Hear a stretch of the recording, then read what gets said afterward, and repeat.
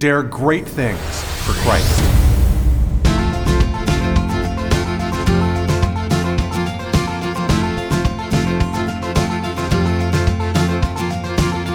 Christ calls us to dare great things. In the marketplace, as well as in the mission field, there has never been a time like the present for the spirit of the Catholic entrepreneur. Now is the time for men and women of great courage and great vision to engage our church and our culture. Now is the time to dare great things. And here is your host as we dare great things, Father Nathan Cromly, the president and founder of the St. John Institute. Christ calls us to be leaders, but what exactly is the point of the leadership to which he calls us?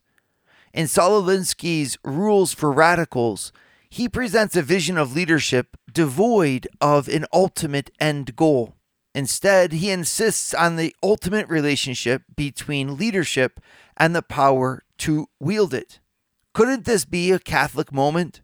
Isn't this an opportunity for us to build a bridge with his thought? Part 2 of my series on Saul Alinsky's Rule for Radicals continues. All right, everybody, so we're going to be continuing on our course on the Rules for Radicals by Saul Alinsky. We all remember who he is. This book was written 1 year before he died as kind of like his legacy after being what he calls a radical and an organizer for the majority of his life. So this is really important. This guy historically was very active in the 40s, 50s, and 60s on the American scene and wrote down for us in this book the secrets to his success. And of course, this book's really important for us because we know that even United States presidents have been formed under his thinking. Barack Obama, for example, was a graduate of his program for community organizing. So what exactly does Alinsky allege? I want to go through this book with you, and chapter by chapter. And it's a difficult read because, honestly, there's a lot that's very good in what he writes. And that's the first point that I want to make for you. As easy as it is to fall into the temptation of just discrediting him because you might not like his politics, or the fact that on the opening page he has a quote in which he quotes himself in a complimentary form to the devil, like actually throwing compliments towards the devil. That's, of course, very disturbing. And, a Catholic ear will pick up on this and say, this guy is not even worth reading, etc. But actually, when you read what he says, there's a lot in it that's compelling, that's convincing, and that is effective. And therefore, what we need to read it to understand, on the one hand, how this world works. I'm actually mesmerized because if you want to get something done in a worldly way, this is a book that will give you the answers. Right? This is one of those books that just really describes, almost like if you don't want to follow in the light of faith, but you just want to get stuff done, this is a rule book that's extremely effective. He's a master at understanding the human heart and the laws of human psychology and the ability to manipulate them for your own ends. And I think it's definitely it's not pure chance that he quotes Machiavelli several times in this chapter, and that he makes a direct reference to his work as being a continuation of Machiavelli's. Remember what we looked at in Machiavelli? Machiavelli has a philosophy that says, look, morality and leadership have nothing to do with each other. If you want to hold power, if you want to be a ruler, you need to divorce yourself from morality.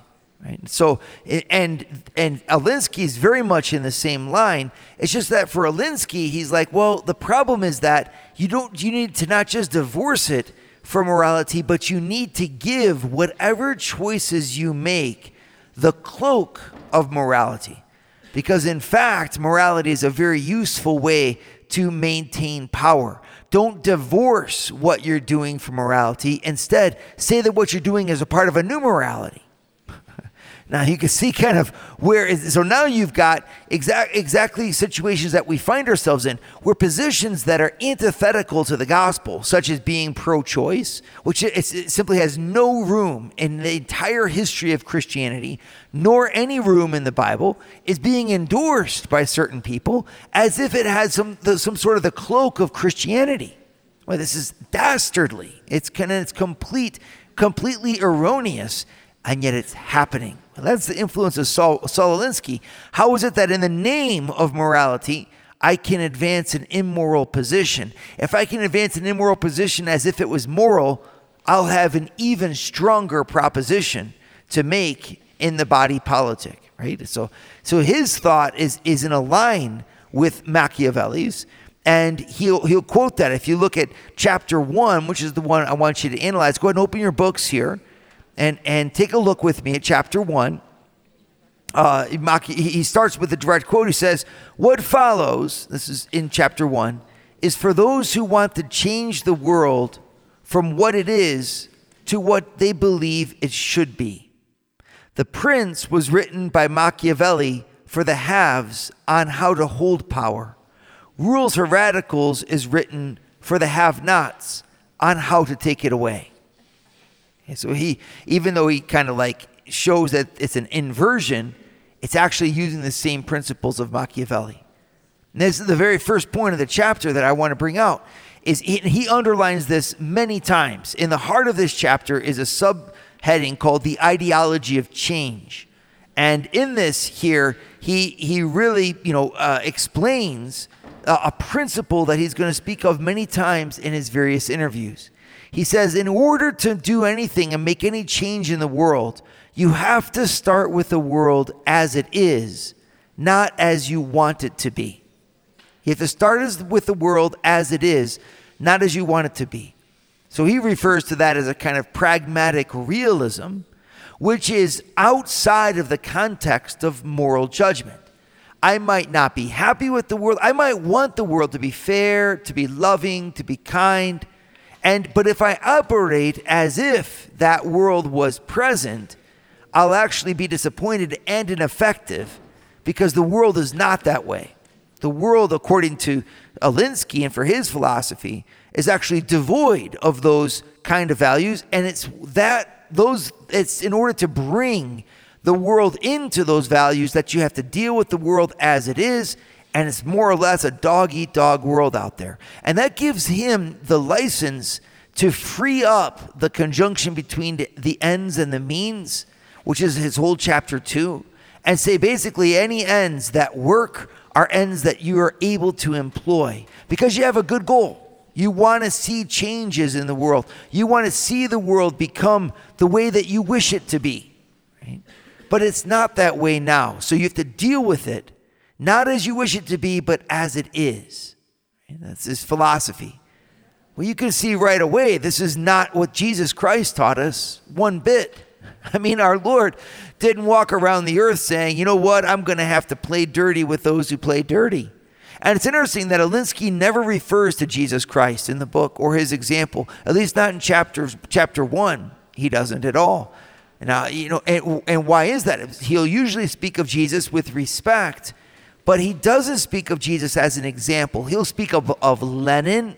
He'll speak of Marx. He'll speak of Gandhi. He'll speak of Martin Luther King. He'll speak of these people as examples, but he will not speak of Jesus Christ. And I think it's because, quite frankly, you can't use Jesus Christ as an example of this kind of philosophy. Jesus did not command us to take any means that we needed to do something that was right. He gave us a different means, my friends. He gave us the cross. He said, if you would follow me, you'll pick up your cross daily and follow me. And he died upon that cross in a sacrifice of his life to the Father, which was sanctioned by the Holy Spirit and done under obedience to the Father's will. I mean, this is how Jesus wants us to lead. There is no other name in heaven or under the earth that for which every knee will bow than the name of Jesus. But Jesus, his name was pronounced and proclaimed from on high from the cross. And we who follow him, we're going to lead from the cross. and we're going to lead to the cross, and we're going to lead through the cross in the light of the resurrection. But that's a very different principle. In other words, to say we're going to lead this world not as the world is, but we're going to lead this world from the point of view of how God made the world to be. And the power of the cross that overcomes the world becomes what we bring into it. See, that very different starting point. It's going to lead to a very different leadership style and very different leadership choices. Yet, at the same time, you can't help but see the seduction and the seductive value of what Alinsky proposes. Because most people who are pragmatic will say, you know what, the cross doesn't work. Just like when our Lord was hanging on the cross and they said to him, why don't you come down from the cross and then we'll believe? At the time when Jesus died on the cross, people saw it as ineffective for the changes and the good of the poor. Remember what happened with Mary Magdalene as she anointed the feet of Christ with her precious perfume. And Judas Iscariot says, why wasn't this money given to the poor? He doesn't understand the power of love and the power of the cross. Well, either to Saul Alinsky, to be honest with you, he doesn't either. but let's go on and go a little deeper in what he has to say.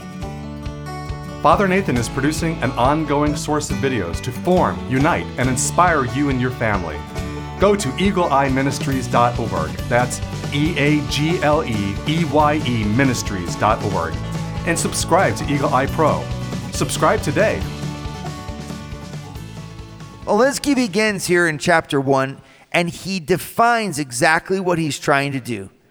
The goal of this book is as follows. In this book, we are concerned with how to create mass organizations to seize power and give it to the people, to realize the democratic dream of equality, justice, peace, cooperation, equal and full opportunities for education, full and useful employment, health, and the creation of those circumstances in which man can have the chance to live by the values that give meaning to life. We are talking about a mass power organization which will change the world into a place where all men and women walk erect in the spirit of that credo of the Spanish Civil War, better to die on your feet than to live on your knees. This means revolution. All right, that's a direct quote from Alinsky here in chapter 1, the purpose. And I think it's really honest. He begins the chapter right at the back. He says, what we're trying to do is give power to the people. And that's really the theme of the entire first chapter. He justifies that change in itself is the only constant of history. This is how he justifies his philosophy of power. To rule is to be in charge of the change. That's basically how he sees it. What a very different vision this is from St. Thomas Aquinas, who has, to rule for Aquinas, it's to govern the common good of the people such that everything that is held in common goes to benefit each member of the society. And that common good itself has to be therefore related to the objective good towards which everyone is striving. I don't think Alinsky is denying that overtly, but he's kind of putting it in parentheses. He just puts it into the side. And he's like, look, what I want to talk about is how you can seize control to then do the good things that you want to do. And obviously there's a lot of goodness in that sentiment, right? Who doesn't want to be able to do that? He says, political realists see the world as it is, an arena of power politics moved primarily by perceived immediate self-interests, where morality is a rhetorical rationale for expedient action and self-interest. And then he goes on to try to prove it, basically that no matter what happens, all of us are moved by self-interest. That's the world as it is. So if you want to pursue power, you're going to have to exert that power against my self-interests in order to advance your own. Right? Politics for him is morally neutral. He says, it is the universal tale of revolution and reaction. It is the constant struggle between the positive and its converse negative, which includes the reversal of roles so that the positive of today is the negative of tomorrow and vice versa. This view of nature recognizes that reality is dual. Okay, so, you can look at this and criticize it in a million different ways. For example, you could look at the way he distinguishes the world into three categories. He says there are the haves, they want to keep, the have-nots, they want to get, and the have-a-little want-mores, who want to do things but are usually unwilling to do anything about it. Okay? And then he quotes on, he says that the haves are people of self-indulgence, and he quotes Tocqueville, who says that the major downfall of America will come because of self-indulgence accompanied by concern for nothing except personal materialistic welfare, right? And then he says, therefore, you got to be willing to accept conflict. Here's another great quote, right? He says, change means movement. Movement means friction. Only in the frictionless vacuum of a non-existent abstract world can movement or change occur without that abrasive friction of conflict. So you can really see how he's framing things. You have three classes, the haves, the have-nots, and the have-a-little want-mores, and nothing will change unless conflict is allowed. At the end of the chapter, he actually speaks about how, in fact, people, in order to be their brother's keeper, have to be willing to exert sometimes violent pressure even in order to make things happen. He says, quote, I believe that man is about to learn that the most practical life is the moral life, and that the moral life is the only road to survival. He is beginning to learn that he will either share part of his material wealth or lose all of it, that he will respect and learn to live with other political ideologies if he wants civilization to go on. This is the kind of argument that man's actual experience equips him to understand and accept. This is the low road to morality. There is no other. That's exactly what Alinsky represents. I'm glad he put it in his own words. His thought represents the low road to morality. On the one hand, he'll say, I believe that the Judeo-Christian world view actually holds the key for the answer to how we should be in our world. Okay, so he'll say the Judeo-Christian principles are the end target. This is what we're striving to produce. But the means that he takes in order to get there are means that not only entail friction, but that embrace friction as their primary motor. And so not only, he calls it friction, of course. What he means by that is conflict. And what that spells oftentimes is disorderly, disobedient, illegal even behavior endorsed as a tactic to put pressure on the powers that be, the haves, to give to those in need, the have-nots. So he styles himself almost like a modern day Robin Hood, right? That finds anything possible to do and anything justifiable so long as it advances his goals. And he'll actually say, as he puts there at the end of chapter 1, there is no other way, for this is the world as it is. You either play according to the rules of this world and according to the laws of the customs of this world, or you remain ineffective. My question for you guys is that true? Does leadership require such things from us today? What would Christ say about them? What does this look like in the light of the cross? Father Nathan has founded the St. John Institute, the MBA program that develops students into the leaders of tomorrow by giving them a missionary's heart and an entrepreneur's mind. Visit our website at stjohninstitute.org. Dare great things for Christ. So you can say a lot of good things about Alinsky, and there's even a point where he references the fact that every year for many years he would meet with the graduating class of a major Catholic seminary. Can you believe that? I found that astounding because his thought is so revolutionary, but he was respected by priests, by bishops, as a man who got things done, who understood the ways of this world. And Alinsky will even kind of cloak his thinking in Christian charity. He'll say, because we are our brother's keeper, and because we're trying to be charitable, we need to be effective. I don't think anyone's going to deny that, let alone the priests that would come and meet with him every year, or the bishops. He wasn't a Catholic, and he wasn't working for the Catholic Church at all, but obviously his paths would cross, and he knew how to collaborate with them, and many Catholics found inspiration in his teaching, because he would constantly insist that he was trying to improve the lives of the poor and blot out injustice anywhere that he found it. Right? The problem is, and I want to put this as a counterpoint, if you were to apply his tactics, now just think about this, in either your business or your home life, or with any situation where you found that you needed to exert influence and impact, how would the end turn out? Would you find that you had a greater loyalty from your followers and a more dynamic impact if you employed and advanced your agenda by means of friction and conflict?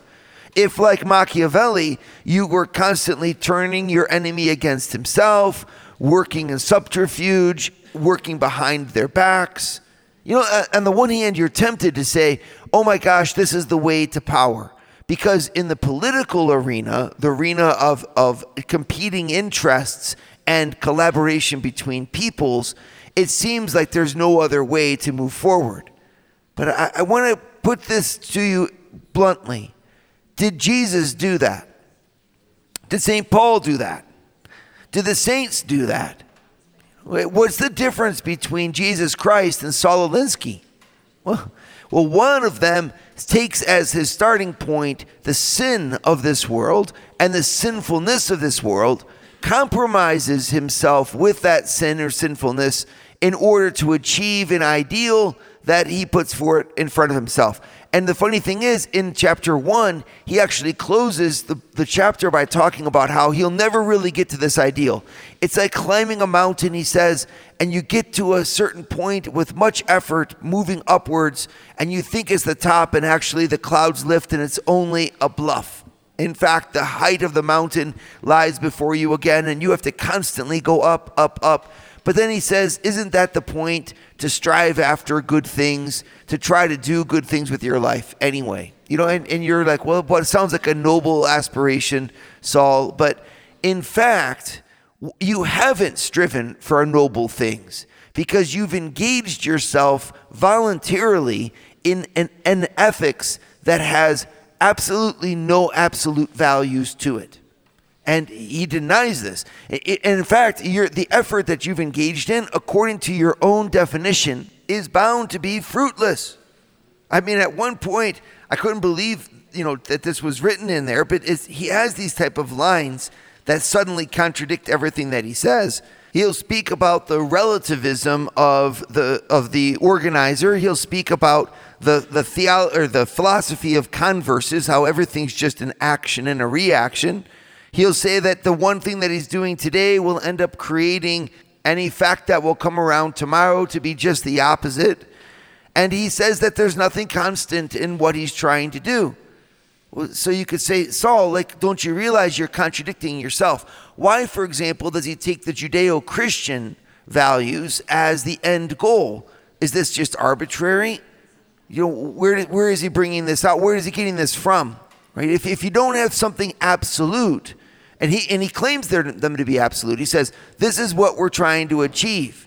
Right? That's fascinating to me, again, because he contradicts their very foundation by saying that nothing is absolute except these things. Right? So he really places his energy completely in the means. Says this is really where he's focusing what he's all about. My goal, he says, is to write a book to say how groups can seize power, how they can be organized for the seizing of power. But by doing that, he contradicts at the same time his fundamental goal. Because if there is nothing absolute except the power to wield, then there's no point in having the power to begin with. If you're not in power in order to achieve something that's achievable, then you're in power in order to maintain it. And who's to say when you've achieved your goal? So there's plenty of things to criticize, but I want to fundamentally put yourself in his shoes and say you too have the decision to make as a leader. What role will the ethics of Christ play in your life? Will you remain faithful to Jesus and faithful to the gospel even if it seems like it's ineffective? There are several moments in the book where Alinsky criticizes that position, saying that's actually contradictory to Christ himself, etc., or that you clothe yourselves in the sense of morality while your brothers suffer for it. But I think his critiques, honestly, are too facile. I think that they're too naive, too simplistic. It's almost like he's building up a straw man of Christians. Because I don't know Christians who clothe themselves in that kind of morality, go to sleep at night saying that somehow or other there's nothing to be done. I've seen Christians be at the source of innovation, at the source of social justice. The same priests that would go and talk to Alinsky are talking to him because of Jesus and their priesthood, and not on the contrary because they're looking for a way out of it. This is a very important point. Your love for Christ impels you to action in the world, but it impels you to action in the world from the perspective of the cross and in fidelity to the cross and working through the cross. The cross is not antithetical to change. The cross is the source of all true change. And we are not those who, like Alinsky, try to lead without the cross or lead apart from the cross. We lead in the cross and by the cross. We are Christian leaders who lead like Jesus did, even if it means hanging upon a throne. It's what overcomes the world. And the true salvation that people need, as much as the physical, is the salvation of their soul, which can be won by grace and by many other means. It's not putting the two in opposition. It's saying that the physical has its source in the spiritual, and the spiritual is given to us by Christ. Dare great things for Christ. Share your feedback with Father Nathan. Send us an email at info@stjohninstitute.org. That's info@stjohninstitute.org. And don't forget to subscribe to premium video content to form, unite, and inspire you at Eagle Eye Pro on our website, eagleeyeministries.org. That's eagleeyeministries.org.